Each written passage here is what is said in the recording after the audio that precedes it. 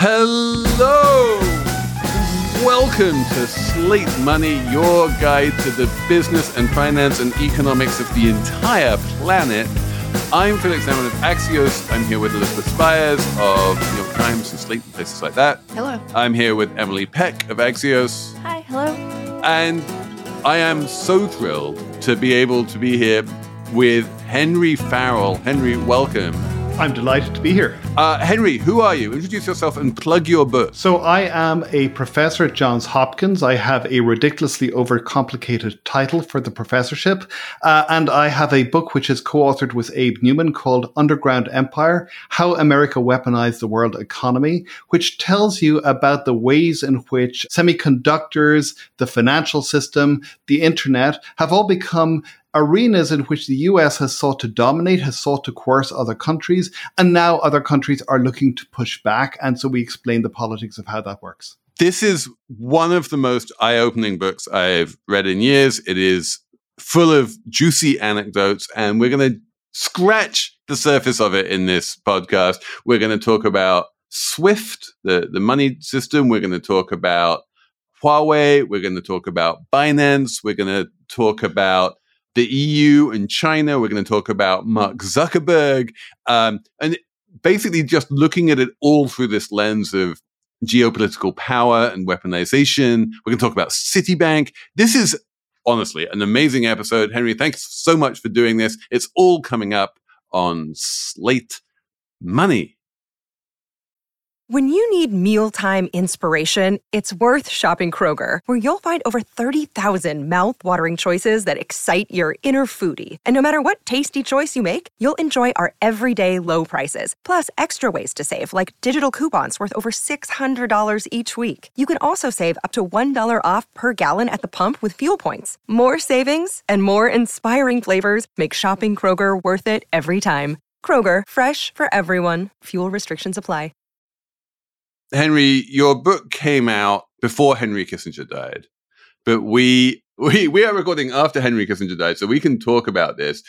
One of the wonderful things about Henry Kissinger dying, if I can put it that way, is that the wonderful editors of Jacobin magazine, it turns out, have not only written but already printed a book to be released upon his death. And in the introduction to that book, what they write is this thing which I wanted to kick off this podcast with, because I think it kind of sets the stage a little bit for all of the things we're going to talk about. They say, the world Kissinger wrought is the one we live in today, where ideal investment conditions are generated from the barrel of a gun. Today, global capitalism and US hegemony are underwritten by the most powerful military ever devised. And it strikes me that your book is basically updating that for the 21st century. And instead of using guns, we're using InfoSec. I think that's right. And there's also a kind of an origin story for my part of the book, which is co-authored with Abe Newman. And Abe, I'm sure, has his own origin story. But when I began to start thinking about this was in a really, really unpleasant fight that I had with David Graeber, the author of Debt, where we ran a seminar on debt at Crooked Timber, which is a blog that I'm involved in. The greatest blog on the internet, I should say. It has been going for a long, long time. I think a couple of decades at this point, which is a little bit terrifying to think about. But more or less what happened was that Graeber was a subject of a special seminar that we ran. And I was one of the contributors to that seminar. And I wrote a thing which he really took strong exception to. More or less what I said was that he had described the world as being a tribute system to the United States, which was all about how the power flowed from the barrel of the gun. And I said that wasn't the way that it worked, that the US military was very powerful, but that the threat of military invasion simply wasn't enough to explain why it was that the world system of the economy worked the way that it did. And so we had an extremely unpleasant fight where Graeber called me all sorts of things, dishonest, this, that, and the other. It was not very nice. But in fairness to Graeber, one of the results of that was that I began to think, okay, if the world that we are in, where clearly economic coercion and US power is very, very important, if this does not flow from the barrel of the gun, then what does it flow from? And then about decade after that, nearly, Abe and I were writing, we were thinking about the SWIFT network, and it began to come to me that this was, in fact, one of the major sources of US power. Was this a system of dollar clearing? Was this system of financial exchange? And how it is that this really had become the way in which the United States managed to coerce large parts of the rest of the world to comply with US laws, to try and do whatever it is that the US wanted them to do. So the SWIFT thing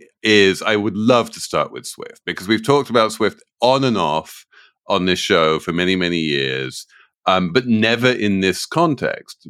SWIFT, is something that we come across like every so often if we want to make an international wire transfer. Like the bank will have a SWIFT code, and you're like, okay, it's just like a communications messaging system between banks so they can send money to each other. And technically, it is a non-profit based in Belgium. And if anyone you would think could go about their business sending messages around the world without suffering interference from the National Security Agency or the US government, it would be a non-profit based in Belgium. And yet you have a fantastic chapter in your book basically saying, you can tell me exactly what it was, but it wasn't all that long ago.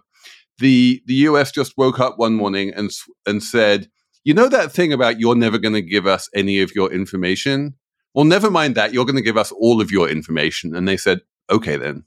So, yes, and I think that this was the other part of the origin of this book. This is really Abe's part, was that we had written a book which was about Europe and US fighting over privacy, and SWIFT plays a very, very important role in that. And so Abe had thought there's something important here that nobody pays attention to, because SWIFT is such an incredibly boring seeming organization. The stuff that it does just seems excruciatingly dull. It really is the plumbing of the international financial system. So then you begin to wonder, why is it that you have this big fight happening between Europe and the US? And Abe said, we ought to do something on this. And so this is the second part, as I say, of how this came together, was Abe's attention to that. Really, the story of SWIFT is that it is a Belgian cooperative, as you say. It is doing this excruciatingly boring work, and it has used its boringness as a shield against the US government for decades. So at a certain point, Mueller, of the famous Mueller inquiry against Trump, comes to SWIFT when he is in charge of the FBI, and he more or less says, give us all of the information you have. And SWIFT refuse, and SWIFT, I think, have the tacit backing of the US Department of Treasury, which does not want the international financial system to be messed up by US law enforcement or US intelligence and its demands.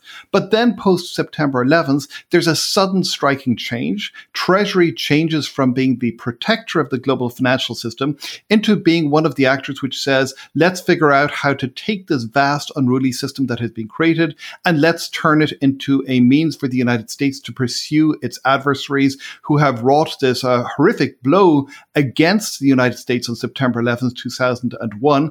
And suddenly, all of these aspects of the global economy, which appear to be dull, which appear to be boring, which appear to be no more than plumbing, the plumbing becomes political. The plumbing becomes a means through which the United States can begin to tap into all of these financial infrastructures and figure out what people are doing, what people are sending to each other, what ways the money is flowing. And then gradually the United States begins to experiment in ways of turning this, and here I think SWIFT is important, but the dollar clearing system is probably more important, begins to experiment with ways of turning this into a tool of coercion. Yeah, and to tie it back to what you started off by saying, the United States goes from enforcing its will through the barrel of a gun to enforcing its will through the dollar. That's the whole thing. It goes from one kind of violence to economic violence. I feel like this became most clear with what the United States did after Russia invaded Ukraine. But as you lay out, it's something that's been going on through trial and error. What do you say? You say in the book something like, let's see what this button does, is how the US kind of tested this out and saw and found the limits. And so far, it doesn't seem like there are limits to the way it can wield the power of the dollar around the world. Although there are. I mean, this is one of the interesting things. I remember in March 2022, after Russia invaded Ukraine and there was talk about cutting Russia off from SWIFT, a lot of people talked about that as, quote, verbatim, the nuclear option. This was going to be the thing that basically caused the entire Russian economy to implode because they wouldn't be able to import anything or export anything. And it was so potentially devastating to Russia that we were worried that even like invading Ukraine might not be a bad enough thing to justify such an act. And then we did it, and the Russian economy broadly kept on plugging along. You know, it was not great before and it's not great now, but there was nothing sort of nuclear about it. And Henry, your Crooked Timber colleague Dan Davies wrote a piece saying plumbing is not architecture, and that ultimately SWIFT is plumbing and you can reroute plumbing. So I think that there are a couple of things going on here. So I think that on the one hand, the US has really been able to exercise some extraordinary power throughout this. And the counterexample here is, of course, Iran, where the combination of cutting it off from SWIFT, but more important, cutting off Iranian banks from dollar clearing, they got rid of this roundabout way through which Iranian banks could touch the US financial system for the microsecond that was necessary to make transactions in dollars. So you saw there, this really did bring Iran to the negotiating table. But I think that there are, as you say, there are some quite important limits to power. And a lot of the conversation that we see happening in the op-ed pages really focuses on the question of whether US dollar dominance is going to disappear, with the implicit assumption being that it is going to be replaced by a different currency. I don't think that's going to happen. I think if you see things happening, it'll be more like the kinds of things that Dan suggests, that you will see nibbling around the edges, that you will see all of these informal dark spaces beginning to spring up in the global economy. And we have seen that happen to some degree with respect to Iran, and certainly also with respect to Russia. And here we have seen various countries such as Turkey being willing implicitly to serve as a kind of a cutout through which all sorts of sketchy transactions actually flow. But this does not mean that the US dollar is going to disappear. The second way in which we have seen these weapons turning out to be less important or less sort of devastating than we thought is that, as you say, their consequences for the economy, they turn out to be substantial, but they do not turn out to have that immediate devastating impact that people thought that they would have. So there's been a very, very interesting change in rhetoric in the last couple of months coming from the Biden administration. At the beginning, you saw, to some extent from Biden officials, I think more from European officials, the sense of, oh my God, this is a devastating thing, a kind of an Oppenheimer moment where we have become like gods. Look at the majesty of the power that we are wielding against Russia, to well, actually, that probably isn't going to happen. But instead, what we are seeing, we are effectively putting sand into the gears of the Russian economy, which is grinding slower and slower and less effectively. So this, in a certain sense, is useful if you want to try and degrade the ability of an adversary over the longer term to do bad things. Certainly, if you're trying to get Russia to make major concessions in its war against Ukraine, this probably is not going to be what you want it to do. Right. But of course, the other thing that happened after your book was published is this massive criminal settlement that the United States did with Binance, which just happened a few weeks ago. And you have a completely compelling theory that the United States could easily have shut Binance down and deliberately did not, precisely so that they would be able to get in there and put their little NSA mirrors in there and all the rest of it, and get complete visibility and sort of infosec on the one, large part of the sort of unregulated global economy, and bring that into the sort of American panopticon.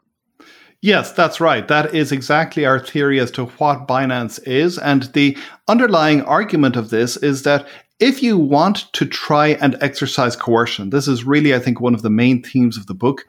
You want to have big centralized points of exchange that you can seize and that you can use and turn to your own purposes as a government. And so Binance, in a sense, provides this entry point for the United States into the entire crypto economy. Binance is a exchange where you can more or less you can exchange one cryptocurrency for another. It plays a very, very central role in the crypto economy. And now Binance is obliged to implement all of these bureaucratic means to make sure that its customers are who they are supposed to be, to monitor what kinds of things their customers are sending to each other, and to do this all under the aegis of an external actor, an external monitor who has the ability to squeal to the US government if Binance is not behaving in the ways that it ought to behave. And again, in a sense, this is really weaponizing the boring aspects of the world economy, because there is nothing duller than know your customer routines. There is nothing duller than all of the bureaucracies that major financial institutions have to install if they want to be able to act as part of the regular global financial economy. This is not thrill-a-minute stuff. But once you get this bureaucracy installed, it becomes a self-perpetuating thing. And it also becomes a kind of virus, because then Binance, if it wants to make sure that it is keeping its nose clean, it is going to want to make sure that its major interlocutors, the other actors who it does business with, that they also have know your customer type institutions set up. And it begins to spread, as two sociologists have described, it begins to spread as a virus through the financial system. This is what happened to the regular financial system over the course of the 2000s. And this is probably going to happen to crypto as well. There are bits and pieces of the crypto economy that are trying to insulate themselves from this. There's a famous saga with Tornado Cash, which is a cryptocurrency mixer, but it is going to be very, very hard to do this and to maintain yourself as a significant entity that is handling substantial amounts of money. I love the idea that we have moved from a world where power is exercised through the barrel of a gun to a world where power is exercised through like footnote 7 on a KYC form. That's exactly right. And one of the best quotes I think we have in the book is from Kevin Wolf, who used to run another extremely boring part of the US government, which is the part of the Department of Commerce that implements export control regulations. And he describes how there's this little footnote, I'm sort of in a regulation that the Trump administration administers, which implements this new twist on export controls, which implicates trillions of dollars. So literally, you have this thing in 8-point type buried in this really, really impossible to read for anybody who is not a trade lawyer document, which fundamentally reshapes US power. And it all emanates from this tiny little 8-point footnote. Apple Card is the perfect cashback rewards credit card. You earn up to 3% daily cash on every purchase every day. That's 3% on your favorite products at Apple, 2% on all other Apple Card with Apple Pay purchases, and 1% on anything you buy with your titanium Apple Card or virtual card number. Visit apple.co/card calculator to see how much you can earn. Apple Card issued by Goldman Sachs Bank USA, Salt Lake City branch. Subject to credit approval. Terms apply. This is the story of the one. As a maintenance engineer, he hears things differently. To the untrained ear, everything on his shop floor might sound fine, but he can hear gears grinding or a belt slipping. So he steps in to fix the problem at hand before it gets out of hand. And he knows Grainger's got the right product he needs to get the job done, which is music to his ears. Call, click Grainger.com, or just stop by. Grainger, for the ones who get it done. You mentioned the Trump administration, and I think that's one of the more interesting parts of the book is sort of how the Trump administration broke all these barriers in terms of wielding the power of the dollar, especially around what it did with Huawei. And there's this connection between the actions that the Trump administration took against Huawei, the big Chinese telecom, that runs through HSBC, a big bank, and how those two are sort of interconnected. And it's sort of this like wonderful illustration of just how obscure all of this is, but how it can change everything. And the final like kicker for me was that Trump did all this stuff and everyone was kind of like outraged about it, nervous about it, but it all kind of worked Huawei's power was completely wiped out, and its ambitions completely curtailed. And then when Biden comes in, the Biden administration comes in, they kind of like pick up where Trump left off. In other words, like he was criticized for doing all this stuff, but now this is U.S. foreign policy, how it works now because of his administration. Is there any like red versus blue politics in this book? It just seems like it's like United States wanting power no matter who's in the White House.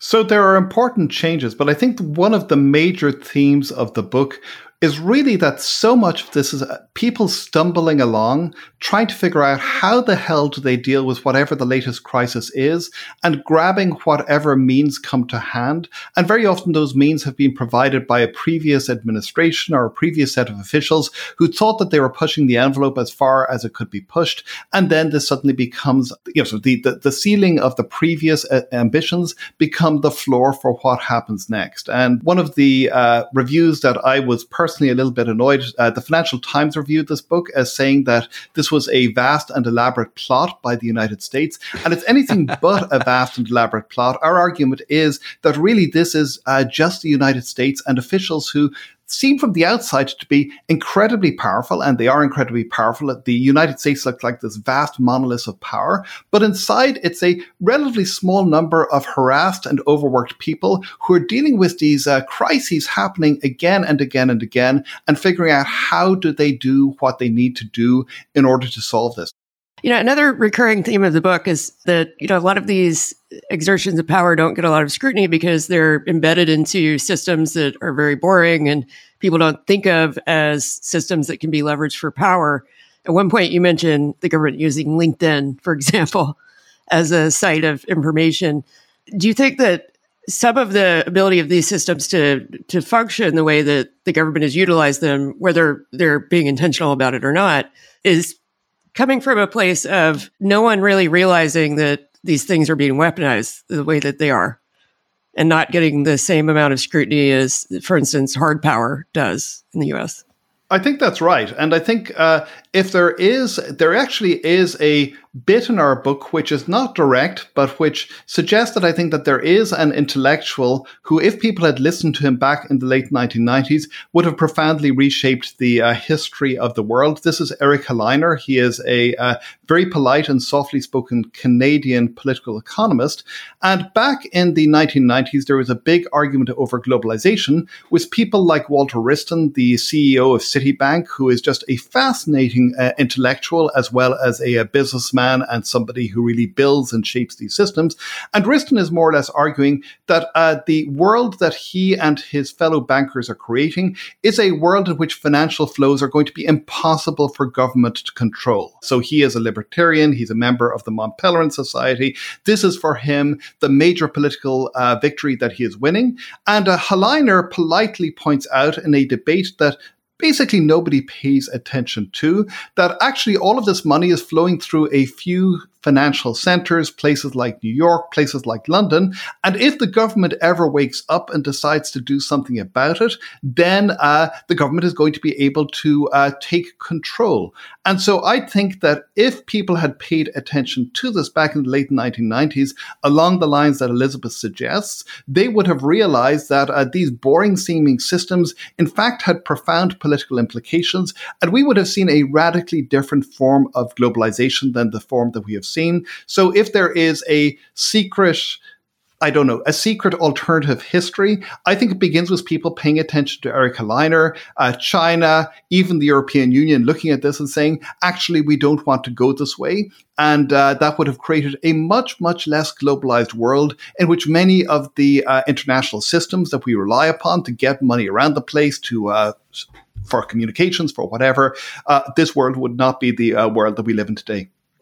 The European Union examples in your book are so interesting because it really seems like it's a story of heartbreak for the EU. They're just sort of like going along and trusting that the US has their back and, they have influence with the US and it's all great and good. And then there's this rift and they're just heartbroken. The rift is, I think it's over Iran and SWIFT, right? And sanctions. The EU puts an actual law through the books saying, if the US forces you as a European bank to stop doing business with Iran, then that's illegal under EU law, and you're not allowed to do it. And of course, this law has zero effect whatsoever on all of the banks stop doing business with Iran.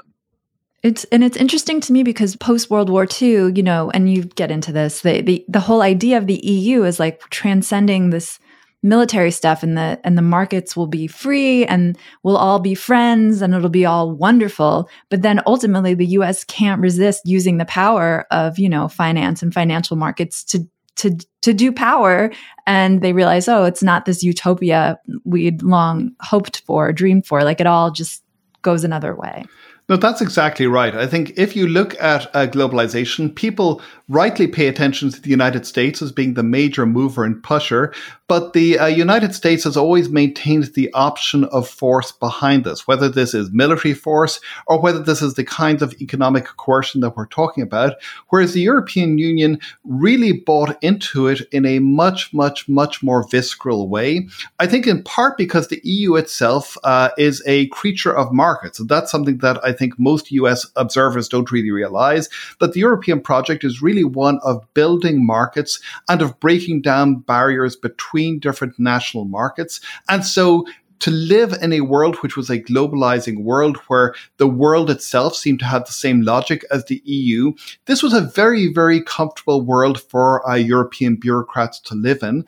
And I think they really forgot the ways in which power lies behind all of these arrangements. But to turn to Felix's point, I think if you have these laws on the book and you're completely unwilling to use them, then they don't have any deterrent force or deterrent capacity. So I think that if we see, God help us, a Trump administration coming in 2024, the EU is suddenly going to have to get a lot more aggressive in the ways that it thinks about employing these powers. And we are going to see a very, very different Europe than the one we have seen in the past. I wanted to just follow up on the Citibank thing, though, because that's really fascinating. Walter Wriston, as you say, is this libertarian who sees the global financial system as it kind of sort of was pre 9/11 as being this like anarchic flow of capital around the world that's out with the grasp of any government. But by the same token, Citibank itself is the most quasi-governmental organization I can think of.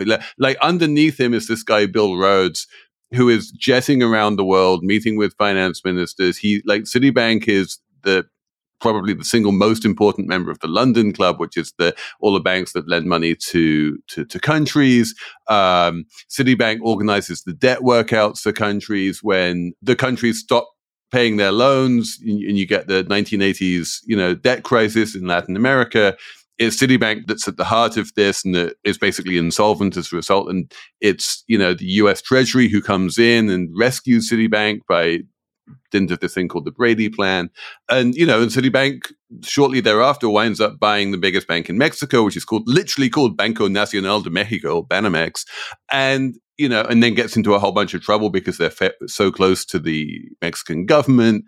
And like Citibank's whole sort of global ambitions for the best part of a century are intertwined with the way in which it successfully deals with governments around the world. And I think that on some level, Citibank wanted to be, what the US government has become and what, the NSA has become, wanted to be that sort of powerful conduit between countries. It was always one of the top two FX banks. And the way that now, under its new CEO, Jane Fraser, it's basically divesting from basically the rest of the planet. And it's just like, we're just going to be a sort of big bank in America, kind of speaks to the way in which that vision has evaporated. I think that is right. And I think for me, and again, Abe, who also has his own views on this, for me, the moment where the book really came together was when we discovered Walter Wriston. We discovered him, and in a certain sense, he provides a wonderful example of how it is that the urge to try and liberate and the urge to control go hand in hand. So I really think of this as being a sort of a tragedy of globalization in the classical Greek sense of the word tragedy, which is to say a story in which characters are doing what they must given who they are, and this leads pretty inevitably to some kind of disaster. And so Riston, in a sense, these two sides of his character, the urge to control, the urge in a certain sense to turn Citibank into a kind of politics that was not itself political, it directly contradicts his other urge, which is this urge to try and create this realm which is going to be decentralized. He has this great phrase that he thinks that centralization is a fascist state. And this is, and the two different urges they twine together, they lead him to behave in ways in which effectively the big dream that he has contains the seeds of its own ruin. And you get other examples of this. I think that the other example that we have today of somebody who tried more or less to pull a Walter Wriston is Mark Zuckerberg. So one of the small parts of our story is talking about Zuckerberg and Facebook's ambitions to create a global currency, Libra or Diem, depending on which day of the week it was that you were talking about. And very, very clearly, this was we are going to create a equivalent of the US dollar. We are going to sort of try to create something which is a true global currency. So this was an ambition which fed in from people like Peter Thiel, who had had very similar ambitions back in the early days of PayPal. They had wanted PayPal to be a dollar challenging thing. They had all read Neil Stephenson's science fiction books and had thought, oh my God, this is an awesome plan. As Thiel himself admitted, they didn't actually understand very well how currencies operated, but still, nonetheless, all you needed was libertarian zeal and the world could be yours. And Zuckerberg tries to do this again. And here I think you have this combination of, on the one hand, this notion of how it is that Facebook can be a different kind of politics, which is much less coercive than anything else. But on the other hand, you also have Zuckerberg being completely obsessed with Augustus, with Roman history, and with this notion, I think, that he could become himself a certain kind of indirect Caesar. So I think we have that very, very interesting interplay where business wants to be free. Business wants to do its own thing. It does not like regulations or whatever, but business also wants to be centralized. Inside every lean, hungry entrepreneur, there is a bloated monopolist who is struggling to get out. And that bloated monopolist doesn't just want to make lots of money. That bloated monopolist wants the world to come to them and to recognize their awesomeness and their power and their majesty. And I think that is that is one of the fundamental driving forces that I think help explain why it is, again, getting back to Binance, why these sort of crypto companies, which again are pushing for a very radically decentralized world, end up creating these points of centralization, which then allow government to come in and to take control. So explain that to me. Why was Libra killed and Binance allowed to live? Because wouldn't the obvious way to do this for the US government would be to go, oh, it's Facebook. They're based in the United States. We already have all of our tentacles inside them. If they want to set up this global currency, all we need to do is throw a mirror inside Facebook and we get everything we want. Why would they be opposed to that? So China was convinced that this was all another grand US plot, that Facebook's Libra project was an effort by the United States to try and create its own or a new global currency, which would be even more powerful than the dollar, which would impose even more restrictions on what China could or could not do. They simply couldn't get the fact that this was nothing to do with the US government. This was Mark Zuckerberg with his own particular imperial ambitions. And I think from the US perspective, and this is one of the things that I think we probably don't deal with enough in the book, is the way that business sometimes itself does have a genuine degree of autonomy from the government. And if Facebook had managed to establish this as a kind of a global intermediary currency, then this would have meant that government would have had to come begging to Mark Zuckerberg, perhaps, in the ways in which governments are having to come begging to Elon Musk for Starlink. If you saw that New York Times piece about the ways in which Colin Kael and other US officials, senior officials of the Defense Department, basically had to pay court to Elon Musk in order to get Starlink's access to Ukraine, you would perhaps have had similar dynamics happening. So I think that the reason that this Facebook was very, very clearly and obviously a threat. It had a near global system already set up. It had the infrastructure already put in place. If it added finance to this, there were a lot of things it could have done very straightforwardly and very easily. Whereas crypto, I think, has always been a much less obviously threatening force for the United States. I think that the United States sees crypto as being a challenge, as being something that makes it nervous. There are certainly people like Gensler who are extremely unhappy with crypto, but it is not seen as being something that is a true challenge to the power of the US dollar. And I think that people genuinely feared in the United States, in Europe, that Facebook had the wherewithal to actually do something which could actually sort of create a semi-global system that would be something that governments would not have nearly as much direct control over. A few years ago, when there were rumors that Zuckerberg was going to run for president, I remember talking to a friend of mine who sold a company to Facebook and asking him whether Zuckerberg was serious about that. And he said, oh no, Mark already thinks of himself as a singular nation state. Running for president would just be superfluous. Yeah. Do you think he still sort of has that kind of ambition for Facebook? This is a really good question. And I would say that on the evidence that we see, Zuckerberg is on the substantially less crazy end of the spectrum of Silicon Valley leaders that we have at the moment, which is a very, very sort of a very ambiguous and backhanded class of a compliment.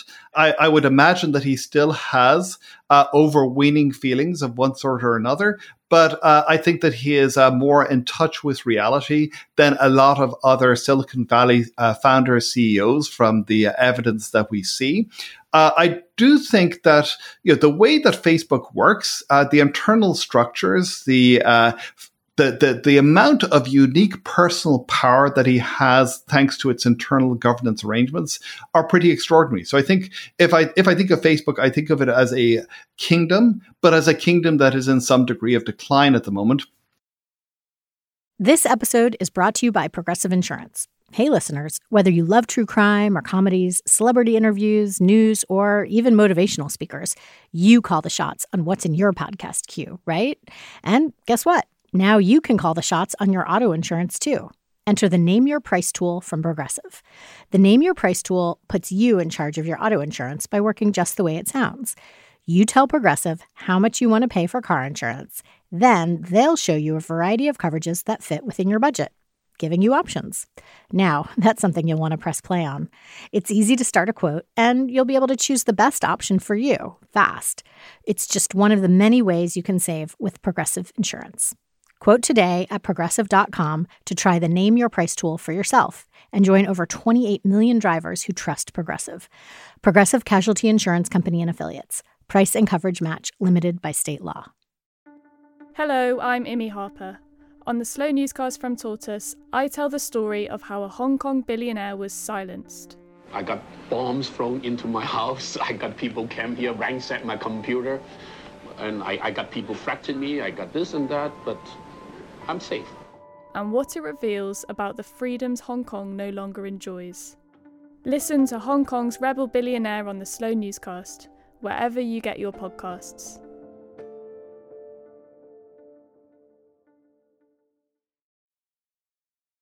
I do want to get you right back into the core of your comfort zone, though, by coming back to Huawei and the fundamental reason why the United States wanted to hobble this Chinese telco.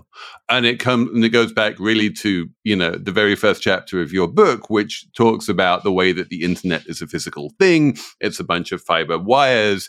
All of those fiber wires tend to connect in a relatively small number of connecting points, often in Arlington, Virginia, and places like that, where they can be spied on by the United States and used by the United States government for the exercise of power.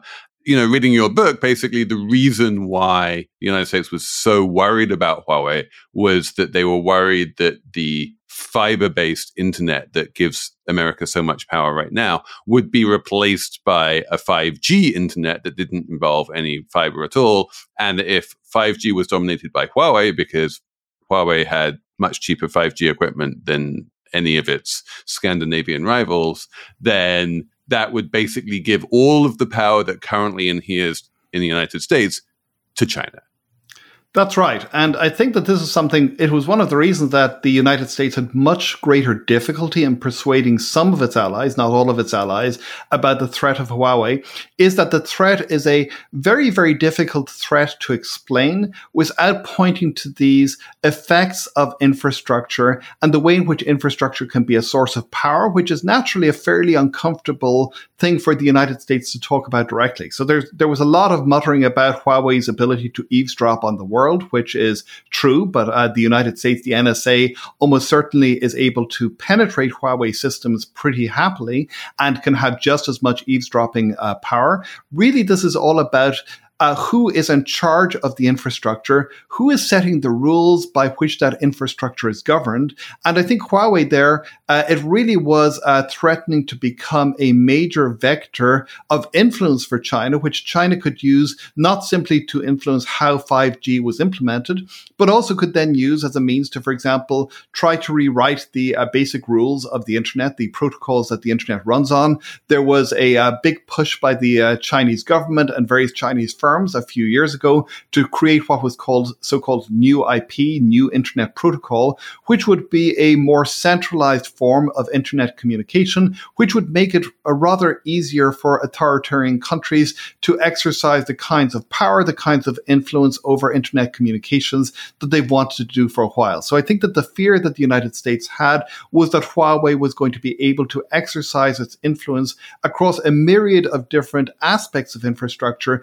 in order to provide China with the same kind of tentacular influence that the United States has been very, very happily able to exercise. And in fairness to the United States, I would far prefer, with all of its problems, a world in which the United States is doing bad stuff than a world in which China is doing bad stuff, because the kinds of bad stuff that China can do is obviously going to be a lot worse than the kinds of stuff that the United States is willing to do. One of the things I was thinking about by the end of your book is just like, how far can the U.S., I mean, this is the big question, how far can the U.S. push this stuff? Because the core of the power of all this infrastructure is the boring aspect and the invisibleness of it. But it seems like, at least since Trump administration, and thanks to people like you, the stuff isn't invisible anymore. It's quite visible, and it pisses off other countries. And at some point, there's going to be backlash, and the power gets diminished. Like, this can't go on, right? I mean, systems break.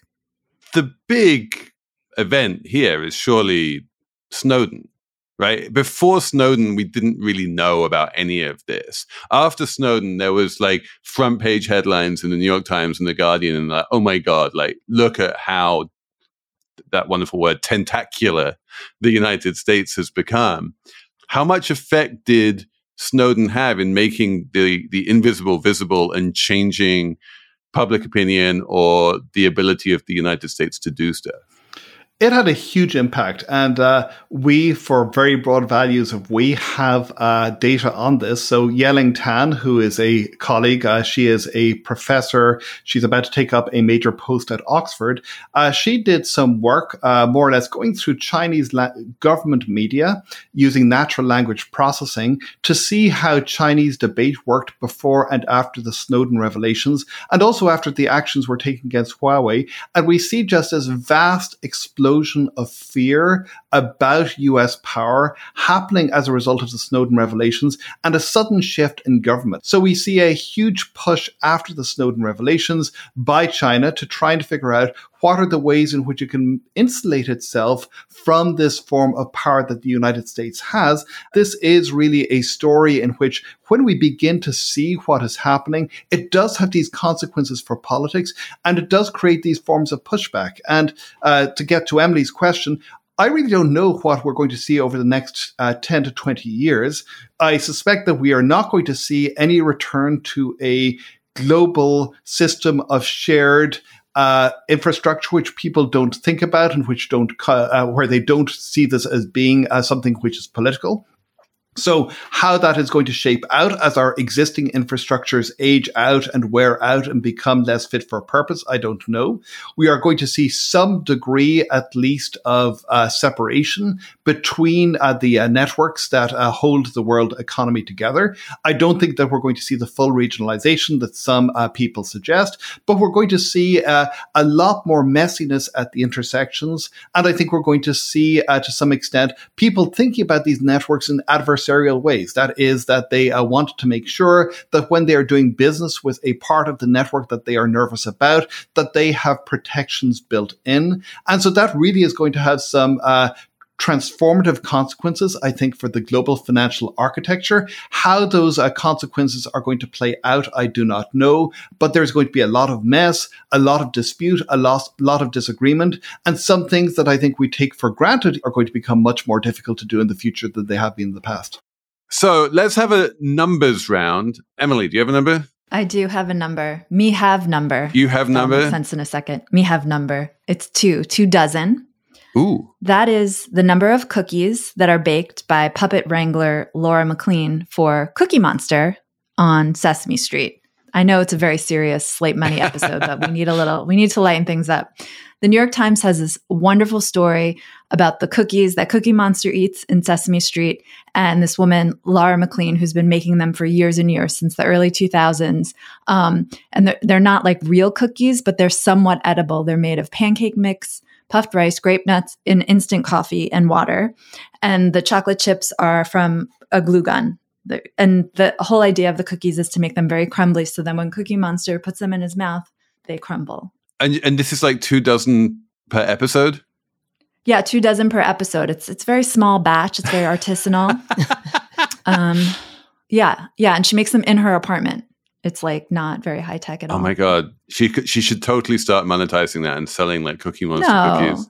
No, it's pure. It's pure. The way it is good. Yes, it's a delightful article. Even after Sesame Street got sold to HBO, it's still pure. Yeah, it's still pure. It's good stuff, but don't try to eat the gluey pancake mixy. Unless you are Cookie Monster. Right. Elizabeth, do you have a number? Yeah, my number is 59 million, and that's dollars. And that was the amount paid for a wedding in Texas, or it took place in Paris, France. But there was a Texan couple who spent $59 million on their wedding, and it included an overnight stay at Versailles, because of course it did, and Maroon 5 playing as the wedding band. And the groom was just indicted for shooting at some cops and may end up spending 25 years in prison as a result. I mean, if this is actually a reason to have a blowout $59 million wedding, right? Because you want to live life as extravagantly as you can before you wind up spending 25 years in prison. That would make sense. Million. How much do you have to pay Maroon 5? I mean, that's an astonishing amount of money for a party. For $59 million, you could get someone better than Maroon 5. A lot surely. Better. Yeah. I would think so. So there was also a rehearsal dinner at the French capital's Opera House and a private lunch at the Chanel Haute Couture suite. There's all this stuff they did while they were in Paris that I guess they just called people up and said, how much do I have to pay to do this absurd thing? The Parisians saw them coming, man. I'm telling you, like, the Parisians are experts and have been for over a century at separating starry-eyed Americans from their money. Apparently, this is what's happened to the Cheval Blanc Hotel that has become overrun by like incredibly rich Americans, and it's not nearly as cool as it used to be. I mean, that's what happened to Manhattan, Felix. No offense. Too many Americans. Too many Americans. They're everywhere, I tell you. Well, they're not everywhere, but they're in Paris. This is the good thing about Paris. As long as you avoid Paris, you don't encounter rich Americans when you travel around the world so much. Well, congrats to the happy couple. My number is 15, which is the New York congestion price. The New York congestion toll in dollars. We've been anticipating this announcement for some time, and the question has always been like, how much is New York City going to have to charge people to drive into Manhattan in order to, number one, reduce congestion in Manhattan, and number two, to raise $1 billion per year, which is the target amount of revenue that this is supposed to generate for the MTA, the transit system. And a lot of people thought it would be 23. And it turns out that there was like pushback against the idea of charging $23 and it's going to be $15. And I honestly don't know if $15 is high enough to be able to do either of its stated goals. If it's high enough to be able to really bring down congestion, or if it's high enough to be able to raise $1 billion.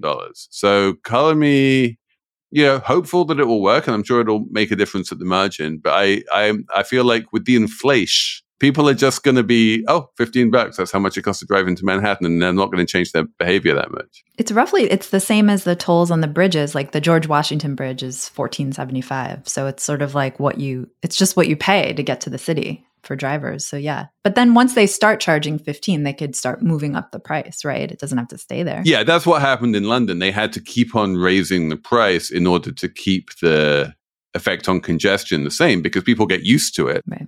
So my original number was going to be 24 trillion, which is the number of security messages that Microsoft says that it receives every day. This was part of Microsoft's effort to contribute to Ukraine winning the Ukraine-Russia war. There's a very, very interesting story about how Microsoft has become engaged in this. But inspired by Emily, I've got another number, which is 2. 2 is the number of optimal cookie mixes, according to Google. There is a wonderful Google paper. It's called Bayesian Optimization for a Better Dessert. This is something I heard from one of my machine learning colleagues yesterday. He told me about this paper, and of course I had to look it up. And more or less what Google did is it tried to create an algorithmic means for discovering what were the best cookie mixes, and it applied this both in its Mountain View campus and in its Pittsburgh campus. And so you would have sort of different people reporting back. Do they not like different mixes of cookies being applied in the same way that machine learning algorithms try to figure things out as a result of feedback? And they eventually came to 2 different optimal mixes for chocolate chip cookies, which are the Google approved means of actually saying, if you want the perfect cookie, there are apparently 2 different versions of what that cookie would be.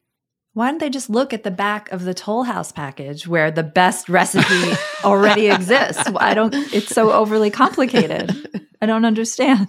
I'm so confused. Because that's not Bayesian enough for the Google folks. And this also gets to what Felix was saying. My favorite cookie back of the recipe thing has always been the Pepperidge Farm cookies, which have these cookies which are like they would be made in your favorite European bakehouse, which for anybody who is actually European, the notion that there is a bakehouse rather than a bakery is something that is going to make you break out in hives and spots. Bakehouse, honestly.